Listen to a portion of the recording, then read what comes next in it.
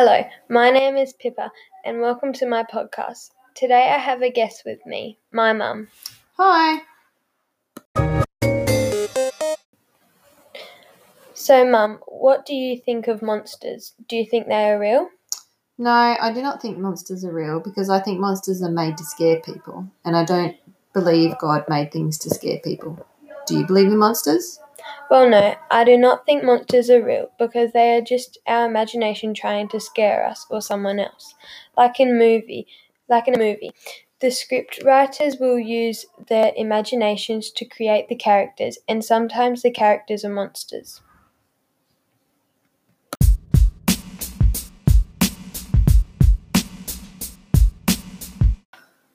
What was one thing you feared as a child? When I was a child, I was scared of people I didn't know. Strangers, I guess. And are you still scared of it today? No, not anymore.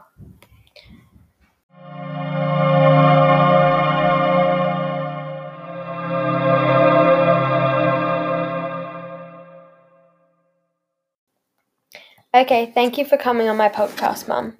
No worries, Pippa. Thank you for listening, guys.